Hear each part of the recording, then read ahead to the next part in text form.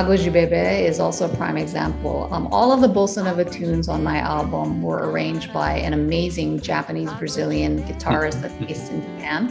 Mm-hmm. And I met him before I started work on the album with Nanny. And, he just thought he would be a great addition to our album in terms of his arrangement. And he also plays guitar amazingly, just beautiful. And if you listen to the album, you'll see that. But on this episode of Playtime, jazz vocalist Karuna Shinsho, I'm your host, author, artist, and playwright W.C. Turk.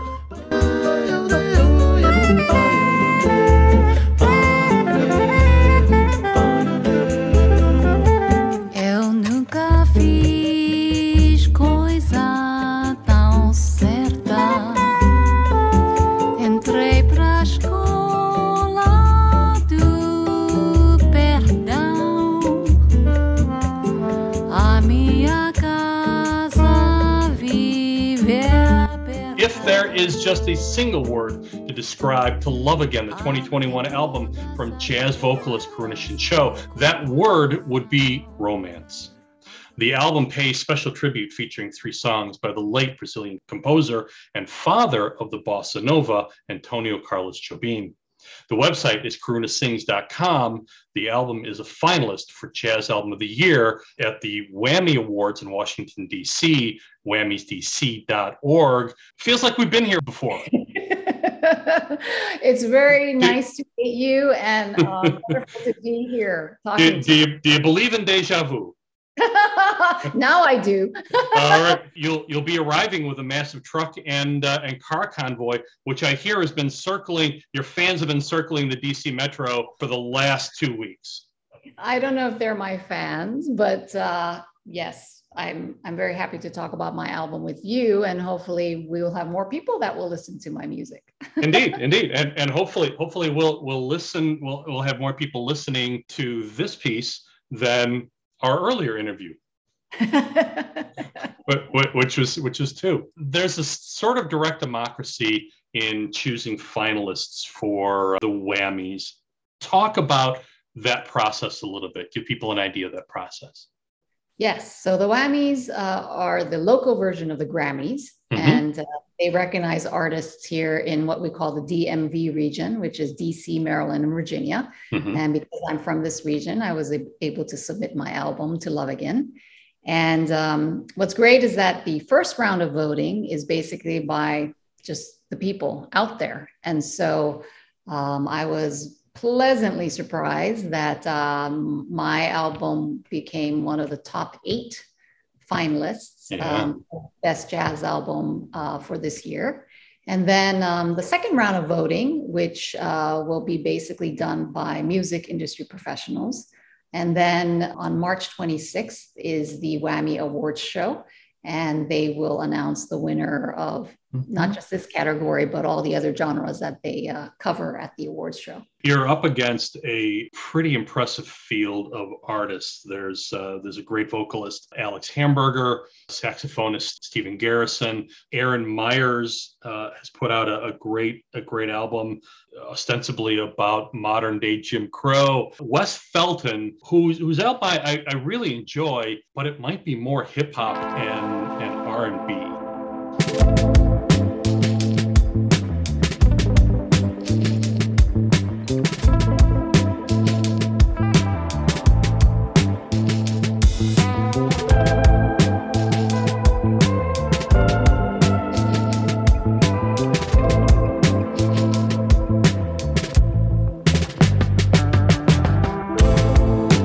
I just want to learn how to love again.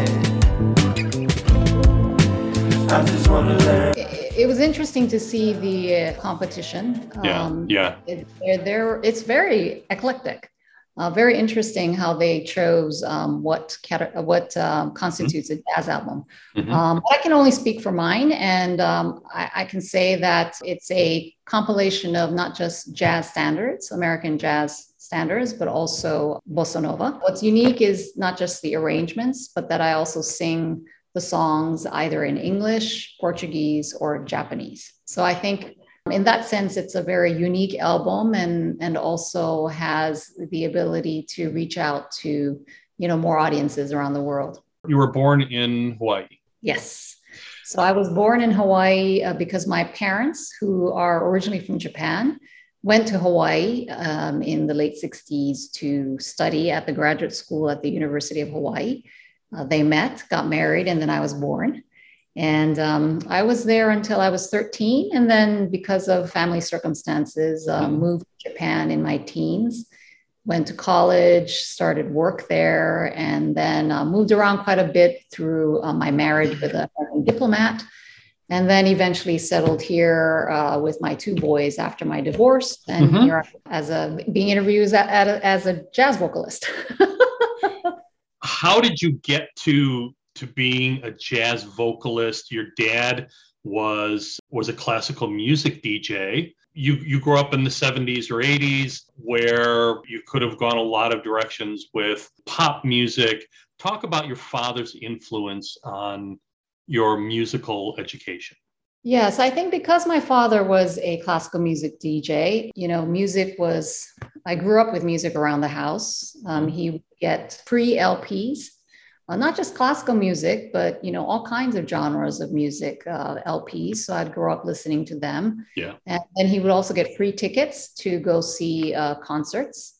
And so as a little girl, he would take me to these concerts. And so I was exposed to music very, very early on. But my love affair with jazz started in college when I was in Japan. At that time, I had a producer. I was working at NHK television there as a journalist at that time. A Japanese producer was a huge fan of jazz. And so he took me around to a lot of the jazz clubs in Tokyo. And at one of the clubs, one evening, I was fortunate enough to see the late, great Nancy Wilson sing. I was just so blown away by her singing. She's such a expert song stylist. She even calls herself a song stylist rather than a jazz vocalist, able to really paint a picture through her song. And so I was so able to vividly see what she was singing and just so impressed by that. You're so late getting home from the office. Did you miss your train? Were you caught in the rain? No, don't bother to explain. Can I fix you a quick martini? As a matter of fact, I'll have one with you. For to tell you the truth, I've had quite a... Friends of this show, Johnny Bergen and Stephanie Tice, do a podcast. They also put out an album called No Border Blues that showcases Japanese blues artists in Japan. But the jazz in Japan has far deeper roots. I recently came across a recording, the first jazz recording in Japan, the Nido Jazz Band, JASS band from 1925, and a recording of Walla Walla.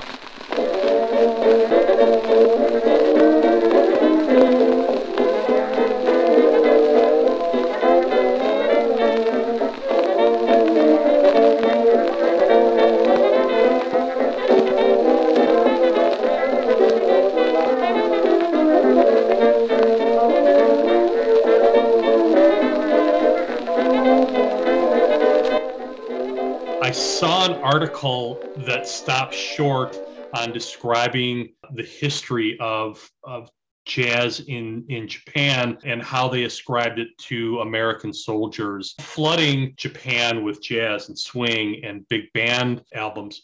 But there's a greater history to jazz that goes back almost 100 years when it was still a nascent invention in this country, and recorded music was only just a couple of years old. And then here in 1925, we find jazz records popping up in Japan. But there's a natural affinity, I think, between traditional Japanese music and jazz. Am I right on that? It's really interesting. Yes, I would say the Japanese, maybe sometimes more than Americans, have a deeper appreciation of jazz. Yeah, They have a lot of clubs there, lots of people playing jazz yeah. uh, at home and at stores and at restaurants. Of course, we have a lot of famous artists from overseas coming to Japan as well. But Hmm. talk to a lot of these jazz enthusiasts. I mean, they know their history of jazz. It's amazing that they Absolutely. talk about this like experts, and then of course you have a lot of Japanese jazz musicians now, making it overseas as well. The young ones, we're not just talking about the older generation like Sadao Watanabe that you mentioned earlier, Hmm. and those artists. We Hmm. have a lot of them. Hiroshi Suzuki. Uh, Exactly. yeah, yeah. Yeah, right. Toshiko, was it Toshiko? The one that, Toshiko Akiyoshi. yes, exactly. Excuse my Chicago accent. So yes, they are doing very well overseas as well and being Yeah, recognized in their own right in yeah. the jazz capitals of the United States, like in New York. You mentioned Nancy Wilson. You share a playfully sultry vocal style. You have these beautiful sustained notes. You came to singing a bit later in life. Talk about that journey. I think I always enjoyed singing, but never thought that I would ever really do it. It Yeah, just so happened that, life happens, right? And certain things happen in life that kind of change the direction of where you go. And so I think in my case, after I left television, I was married, had two kids, and then I got divorced. And that hmm, divorce it was a big turning point for me at that time. It was a very difficult time. I'd been married for 15 years, and then all of a sudden my marriage imploded. And and you slammed the door and said, "I'm doing jazz," and walked out. yeah, and you think to yourself, I think your confidence level goes down as well when something Absolutely, like that yeah. happens. And so it was about finding myself again, and then Mhm. also finding what brought me joy. And to me, jazz was always something that brought me joy.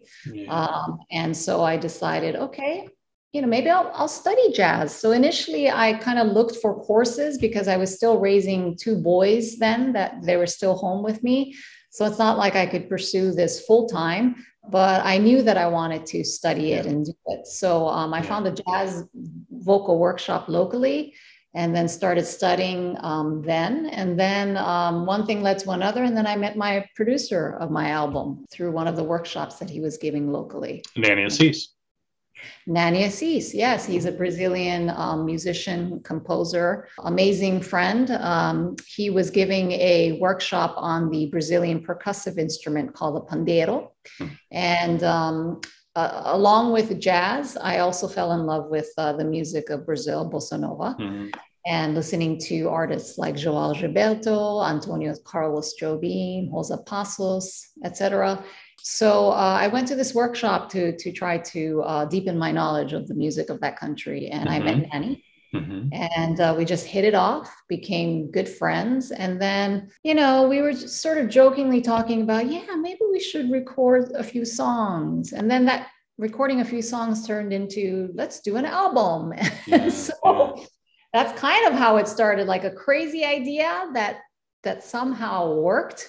Was it always a dream or a fantasy or in the back of your mind that one day you would like to get up on stage and perform? I think, interestingly, throughout my life, everything that I did perhaps led up to this point Yeah. because, in some ways, what I did before this, for example, in my high school years, I was a very serious ballet dancer. Mm-hmm. And I almost pursued that. But then my Asian parents were very adamant about me not being a starving artist. So they discouraged me from becoming a ballet dancer and told me I had to go to college. So high school, I was on the stage dancing. And then from college onwards, I became a broadcast journalist working for a number of international organizations, including CNN. And in some ways, I don't want to say it's performing, of course, because as a journalist, you obviously want to,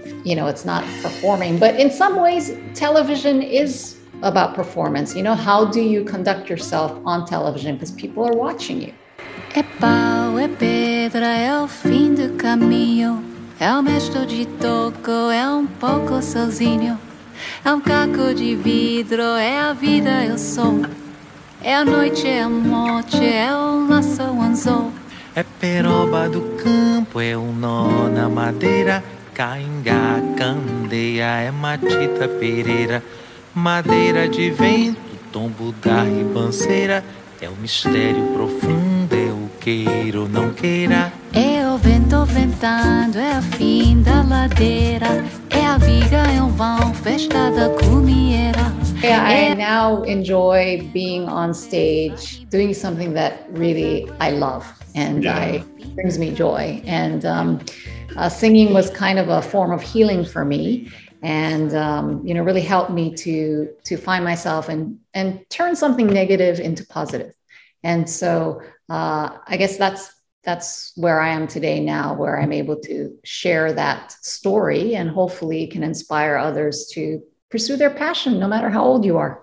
Indeed. The bossa nova rhythms, rather, are at the core of this album. You pay particular homage to Tom Jobim with 3 songs: Cabinos Cruzados, Agua de Beber, and Aguas de Marco. Do you dance? I do love to dance. Okay. I did ballet when I was growing up, but I also love to just dance in general. And I think, as you are aware, Brazilian rhythm, samba and bossa nova is really special.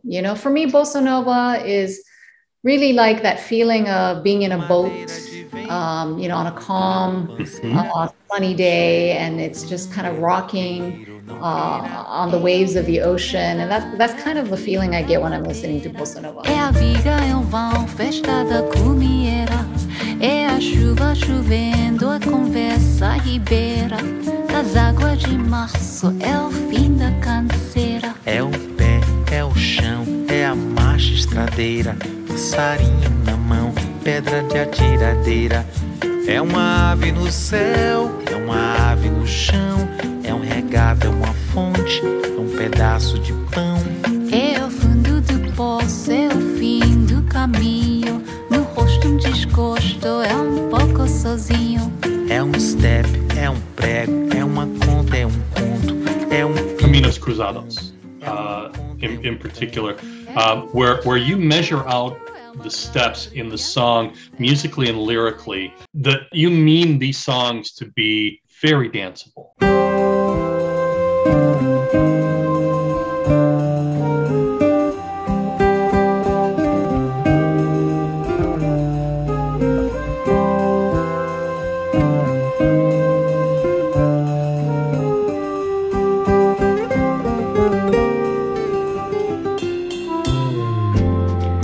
Quando coração que está cansado de sofrer encontra coração também cansado de sofrer. I think I have to say that it takes a team in order to produce these songs and this album, of course, too. I think the rhythm that you're talking about in the Brazilian tunes of this album, basically the musicians are all Brazilian. I had a Japanese American guitarist. He was Marcelo Kimura. He was the arranger of all of my bossa nova tunes on the album. Incredible arrangements that he did. Amazing guitarist as well, as you probably have heard on the songs. Nani Assis, my producer, plays all the percussive instruments on the Brazilian tunes. He sings on 2 of the songs as well.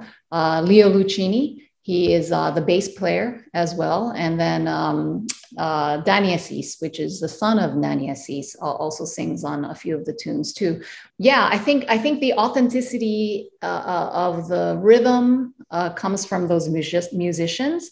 And the authenticity of my interpretation is really thanks to being immersed in the sort of Brazilian environment because of those musicians. Nani was very, very strict about me getting the pronunciation of my Portuguese to near authentic, like a Brazilian would speak. He was very adamant about that. And I also want to honor the language by trying to be as authentic and genuine as possible. People will call you on that.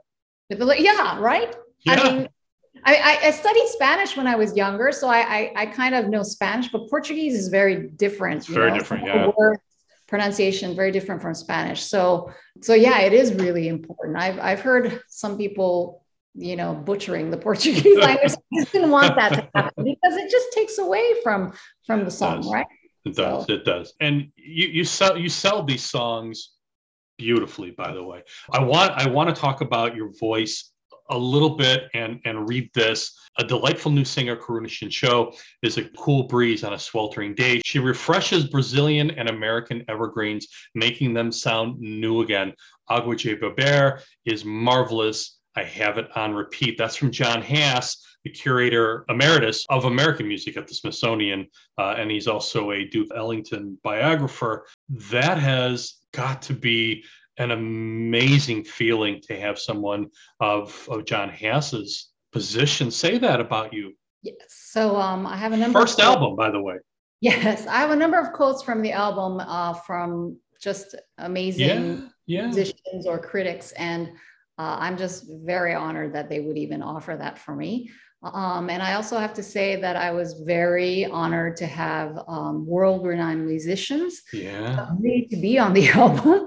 And I think that's what, makes the album great too, is that I have just an amazing support team behind me. I have Vincent Herring, great saxophonist, great jazz drummer, Carl Allen, Taku Hirano, and my fellow Japanese American brother in music. He's not originally a jazz musician per se, although he just came out with his own jazz album recently, but he's very famous playing percussion for Stevie Nicks, Michael Jackson, Whitney Houston, Lionel Richie. So people of that caliber agreeing to be on my album, very honored. I think just like my producer Nani. Is it a little daunting playing with that caliber of musicianship? Yes. So I'm grateful. I think that they saw something in me, a potential perhaps that they wanted to be a part of. So I think that's one thing. The other thing is that, yes, it did definitely put pressure on me to not let these people down because, they're lending their credibility to my album and I can't let them down. So it did actually inspire me and push me to do the best that I could. So I really worked hard. I mean, this album was 3 years in the making, from concept to release. Wow. O pato vinha cantando alegremente, quem, quando uma reca sorridente pediu pra entrar também no samba, no samba, no samba. O caço gostou da dupla, fez também quem, olhou pra si e disse assim, bem, que o quarteto ficará bem, muito bom, muito bem. Na beira da lagoa foram ensaiar para começar o tico-tico no fubá. A voz do pato era mesmo de sacato, jogo de cena com garçom era mato, mas eu gostei do final. The pandemic, there was a silver lining to it. Because of the pandemic, venues were closed, so we could all focus on our own projects like this. The musicians who normally would be super busy were actually available. Yeah. Oh, that also helped too. So in many ways, I don't wish a pandemic on anybody or any country, but there were some silver linings. So you're working with all these great musicians, and then with Just in Time, you sweep them all away and just keep the bass player.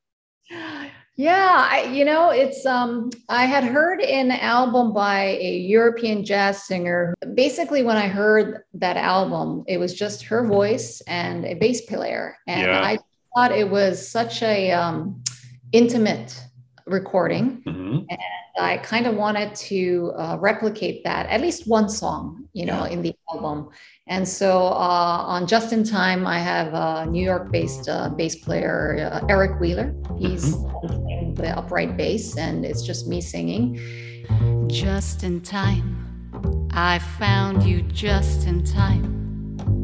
Before you came, my time was running low. I was lost, the losing dice were tossed. My bridges all were crossed, no place to go. Now you're here, now I know just where I'm going. No more doubt or fear, I found my way. For love came just in time. You found me. Yeah, it was very challenging because you're really vulnerable, right? Yeah, Because yeah. you don't have other musicians, instruments, kind of covering up maybe some of the mistakes you might have. It's just very vulnerable. But yet at the same time, I think because it is vulnerable, I think people can, relate to it in a special way. So when you recorded that, did he lay down the bass line first and then you record over the bass line? Because there's a tendency for singers to want to follow that bass line, especially something as strong as a standalone bass line. Funny that you should ask that. Now that I think about it, that particular song was right before the pandemic. Well, actually, the pandemic really started before the shutdown. We just didn't know about it. But we're recording it in March. And that's when things basically just, right after that, just shut down. So we did record that in the studio together. Yeah. But a lot of the other songs after that, because of the pandemic, we weren't able to bring the musicians together. Yeah. So through technology, thankfully, we were able to have musicians in Tokyo, New York, LA, in DC, and we're able to record their parts. And then I would go into the studio and record my voice.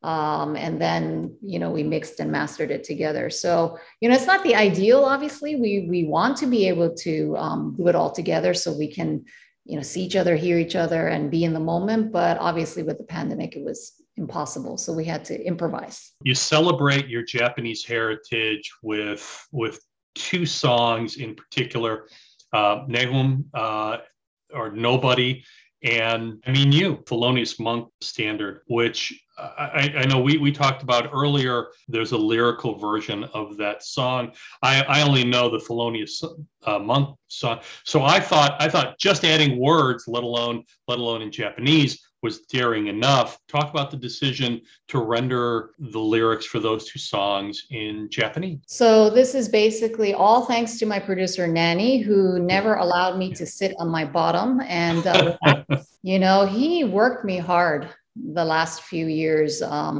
prior to the release of the album. Not only did he make me work on my Portuguese, but he also pushed me to write my own lyrics, on my first album. I never imagined that I would write lyrics to two songs and in Japanese.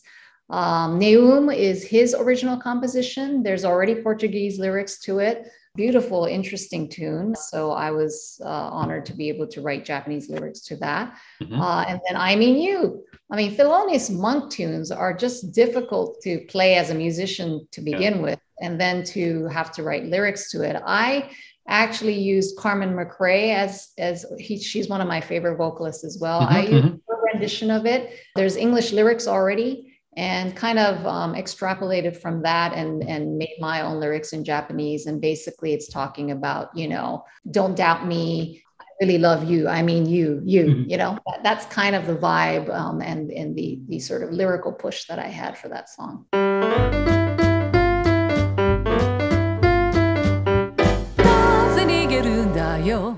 困ったなこっち向いてよ本当に好きなのはあんただよ嘘じゃない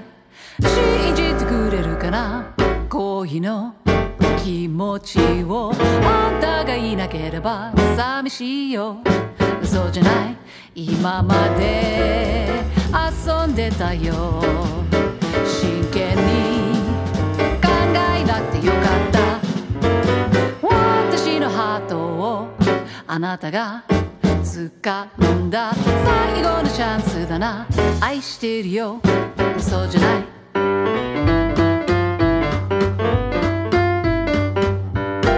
When we were talking about the history of jazz in Japan earlier, there feels to me a natural affinity between the Japanese language and lyricism and jazz music. And I think that song is a sublime illustration of the marriage of those two powerhouse forces. Yeah, it's interesting about lyrics, and Japanese is my second language. So it's my first, and maybe some Japanese people will listen to it and think, oh, that doesn't sound right. But I try to make it as authentic as possible. Plus, I also asked my mom, to kind of read my lyrics, and she kind of said, okay, that sounds okay. So there is that. I don't know, writing lyrics really surprisingly didn't come difficult to me. I think because of my background as a journalist, I had to write my own scripts when I was working on television. And I also actually enjoy writing poetry in English, but I don't write in Japanese. But I think because of that natural affinity to writing the lyrics wasn't too difficult for me. Yeah. It's interesting. Japanese, it can be complicated because, it's a very indirect language compared to English. Chinese is very similar to English in terms of grammatical structure. It's always kind of action, subject, verb, action. So, what you hear, you pretty much understand what someone is saying. It's very clear, very direct. Japanese is a very indirect language.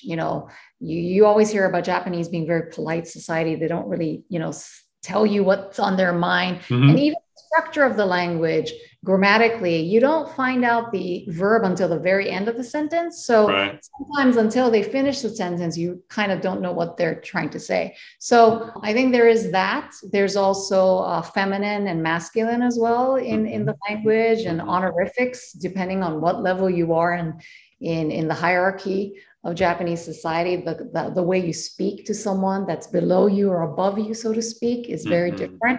I think in that sense, it's challenging to write lyrics. And also, I think the challenge of writing lyrics to an already existing tune is very difficult, right? Because you have to fit it into that melody, right? And so that, I guess if I were to talk about a challenge, that's the challenge. To find, you might have great lyrics or words that you want to put onto that melody, but if it doesn't fit, you can't use it. So that I think that was the challenge for me, was to try to get the best. It fits, and I mean it fits. I think it helps to step up that extra little bit of swing that's imbued in that song. Steve March Torme, Mel Torme's son, is a dear friend, lives not too far from here, actually.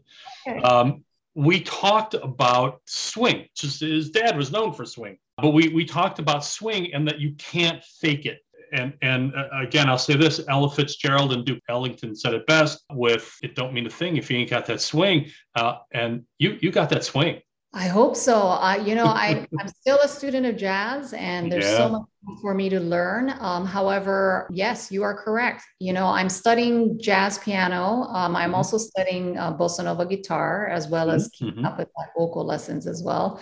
But my piano teacher always says that when we're talking about swing in jazz, he's always saying, when you hear music, your body has to naturally start moving. It's like a dance, it started out as dance, right? Long ago in the swing halls, the halls of dance halls, right?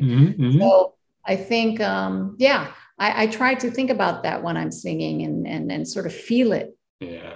Feel the swing, feel the movement and dance in me. I want to talk about Aguje Beber by Tom Jobim. I was reminded of the Astrid Gilberto version. For people who might not recognize that name immediately, she sang The Girl from Ipanema, which, by the way, Nancy Wilson also sang a great version of that song, Boy from Ipanema. Yes. Which I'm sure you know. Eu quis amar, mas tive medo e quis salvar meu coração, mas o amor sabe segredo. O medo pode matar o seu coração. Água de beber, camarada. That song has undergone a lot of changes. So from up tempo and big band influences to a more pared down, simpler, closer to the original that you do. Yeah, I have to say that in any great album or any great song, it takes a team, and I think arrangement is very important. And Água de Beber is also a prime example. All of the bossa nova tunes on my album were arranged by an amazing Japanese-Brazilian guitarist that's based in Japan. And I met him before I started work on the album with Nanny. And, he just thought he would be a great addition to our album in terms of his arrangement. And he also plays guitar amazingly, just beautiful. And if you listen to the album, you'll see that. But his arrangement of Água de Beber, I mean, it's very unique. Yes, I'm really happy with that song. It came out quite nicely. I don't want to keep it too long, but there's a couple other songs that I want to get to very quickly. Smile, the Charlie Chaplin blues and R&B piece. You finish with a duet. It's a duet between you and Danny Assis. In the interlude between Danny and you, this speaks directly to your Japanese heritage. And I think it's such a beautiful, brilliant point musically is the coda. I really don't know if most people actually catch that when they hear that song, but I'm really happy that you did. You are correct. The sound of the Japanese koto is there in the middle of the song between Danny and my lyrics. And that was basically the effort of my producer, again, Nanny Assis. What I love about him is that he really tried to make this album about me, a reflection of my identity. I am not only American, but I'm also Japanese. And so that song is very interesting because it's the arrangement is not really a typical jazz standard arrangement. It's more of a R&B kind of D'Angelo type of treatment. But we also have Danny in the beginning singing lyrics in Portuguese. And then you have the koto interlude, and then I come on with the English lyrics.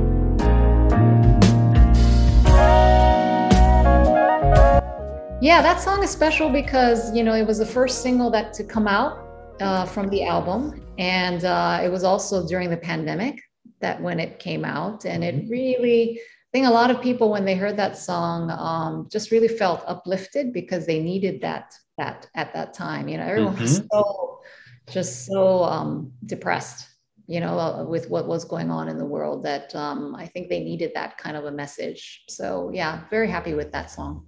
I have to say, I found a wonderful safe haven in listening to your album. It's quiet and peaceful at a time when damn near everybody is just raging at us, right? To love again, and jazz in particular, but especially to love again, because it's got this wonderful open air, these beautiful negative spaces, the silence, and this is as much a credit to you as it is to the musicians and to the producers and arrangers, is when you need the silence, it's there. But it really offers a brilliant respite from all of the chaotic noises that we're dealing with right now. I really appreciate that. As much as I keep saying that I'm a continuous student of jazz, yeah. One of the things I really wanted to achieve on this album is to really reflect what was going on inside me, what was going on in my life. I was going through that, that phase of transformation from trying to turn something negative into positive. Yeah. And so, I think in the beginning of producing this album, the idea was more about romantic love. Mm-hmm. A lot of the songs, well, basically all of the songs is about some aspect of love. But I think the meaning of the album sort of started to evolve from there. I think the pandemic really hit home in a lot of ways. Yeah. It made me feel, and also politically, right? We were so divided in this country, still are divided, and also overseas as well in the world. Mm-hmm. I think the idea of loving each other, we really need more of that. Indeed. And then I think lastly, it's really about finding love in yourself, because I think when I was going through my divorce and that difficult time, it was really hard to feel confident. I lost my confidence. I lost my sense of self. And so this album really helped me to find myself again and feel confident and feel positive about myself. And I think if you are able to love yourself, then you can love others.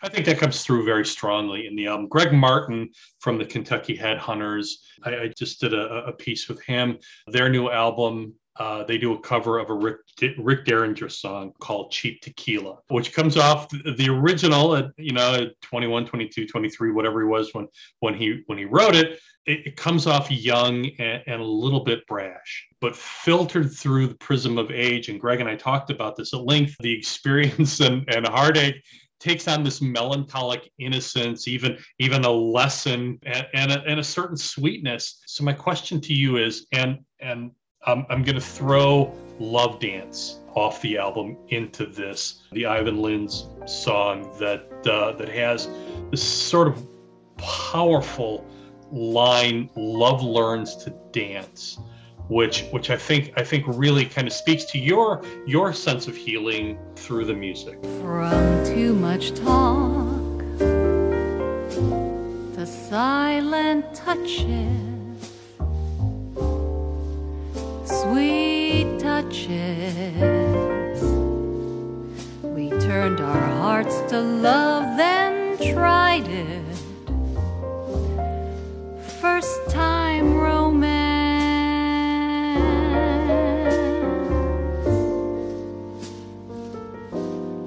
Turn up the quiet.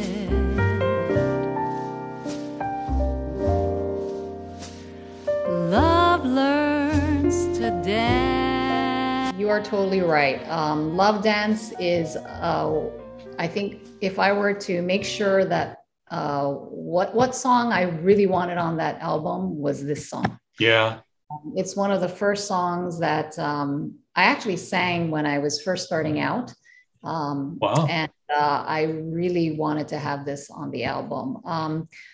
I didn't hear it from Yvonne Lins initially. I actually heard Carmen McRae's rendition of it. McRae, and I saw a video of her performing it in Tokyo. It was probably the latter part of her life before she passed. Initially for this album, the first arrangement was much more of a funk ballad, which is kind of what Yvonne Lins did in his rendition. But for me, I wanted really to have a more slow ballad treatment. I was thinking more about the idea of in the old days, being in a jazz club, smoky jazz club, and, you're on the stage and it's tiny, tiny, but lots of people there, and you can, almost see their faces while you're singing. And then you can hear the clinking of the ice cubes in people's glasses. And, that kind of intimate feeling is what I wanted from this ballad. I mean, it's a whopping 7+ minutes. I mean, it's kind of, most people are like, we don't play, songs that long anymore. But like you, there are a lot of people that have come up to me and said that they really love that song. It's a beautiful, beautiful song. Yeah, Pete Levin is the pianist on that, and he arranged it. And I think it's just exactly what I was looking for. It's you've got a classic there. It's a wonderful, wonderful song with lines like "Old dreams find young wings." There's just so much. There's just so much in that. Oh, yes. And I think at the time when I chose it, it was also the idea of, you have heartache, heartbreak, you wonder. After 15 years of marriage, I thought, okay, will I ever find love again? You sort of worry about those things. And I think this song really kind of gives you hope that it is possible to love again. And when you do love again, it is so special because you really appreciate things much more now, because after you've lost love, when you gain it again, you realize that it's really a blessing and you really are grateful. Have your son, one of your sons plays on the album? Exactly. So my boys have been very patient with mom when she was trying to get this album done. I was so busy. And my younger son actually knows all the lyrics to my songs because well, unfortunately for him, as he was growing up, as a bedtime, rather than a bedtime story, I would actually have a bedtime song. So I would sing jazz tunes or bossa nova tunes to him. Part of it was also practicing, but also part of it was just, trying to lull him to sleep. Yeah. And so surprisingly, it's stuck in his brain and he knows all the lyrics, which is kind of crazy. But also my older son, you mentioned, he's a student at Berklee College of Music now, becoming a musician himself.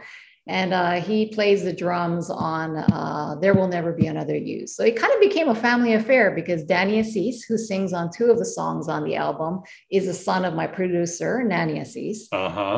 And Jen, my son, is also playing drums on the album too. So it's very special in that way as well. Kind of setting up a musical legacy.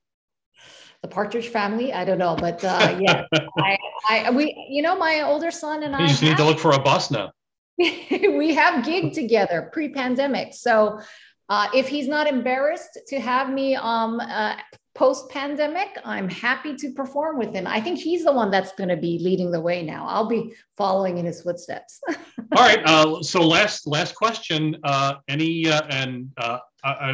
searched on karunasings.com and didn't see any tour dates yet. But any plans for any upcoming shows or tour dates or? Yes, great question. So I don't have any tour dates yet, but right now I have my younger son who is still a junior in high school. So he has another year at home with me. And so right now I'm kind of focused on trying to get him prepared to leave the nest, so to speak. So I'm kind of more working on a project basis. And I have one that I'm working on right now with my jazz piano teacher. And it's kind of an interesting project where we're going to deal with some Japanese folk songs and give a jazz twist to them. So I think hopefully we'll get to do a show on that shortly. So I'll let you know when that happens. Please, and then please come back on the show. We'll talk about it and play that music, and we'll record it. Would love to. Thank you. An Elixir for Troubled Times, Karuna Shinsho's album To Love Again, is nominated for Jazz Album of the Year at the 35th Annual Whammy Awards in Washington, D.C. on March 26th. Her website is karunasings.com. Follow Karuna Shinsho on Facebook and Instagram. We will link to those sites and to our website, as well as the whammysdc.org site in the notes below. Karuna Shinsho, you are absolutely wonderful. Thank you so much. I really had so much fun talking to you today, and I hope we can meet in person someday. Absolutely, absolutely. I was just in Washington D.C. a couple of years ago, as a matter of fact. So this gives me and the wife a reason to come back.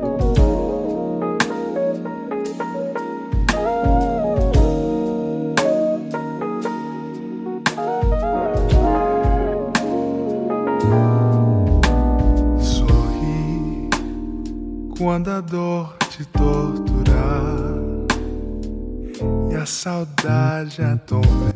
I'd like to thank my guest, Karuna Shinsho. A link to her website, Instagram, and Facebook are in the notes below. And while you're there, please don't forget to subscribe to this program. Terminar quando nada mais restar do teu sonho encantador. Sorri quando o sol perder a luz e sentires uma cruz nos teus ombros, cansados, doridos. Sorri, vai mentindo a tua dor, e ao notar que tu sorrires, todo mundo irá supor que és feliz.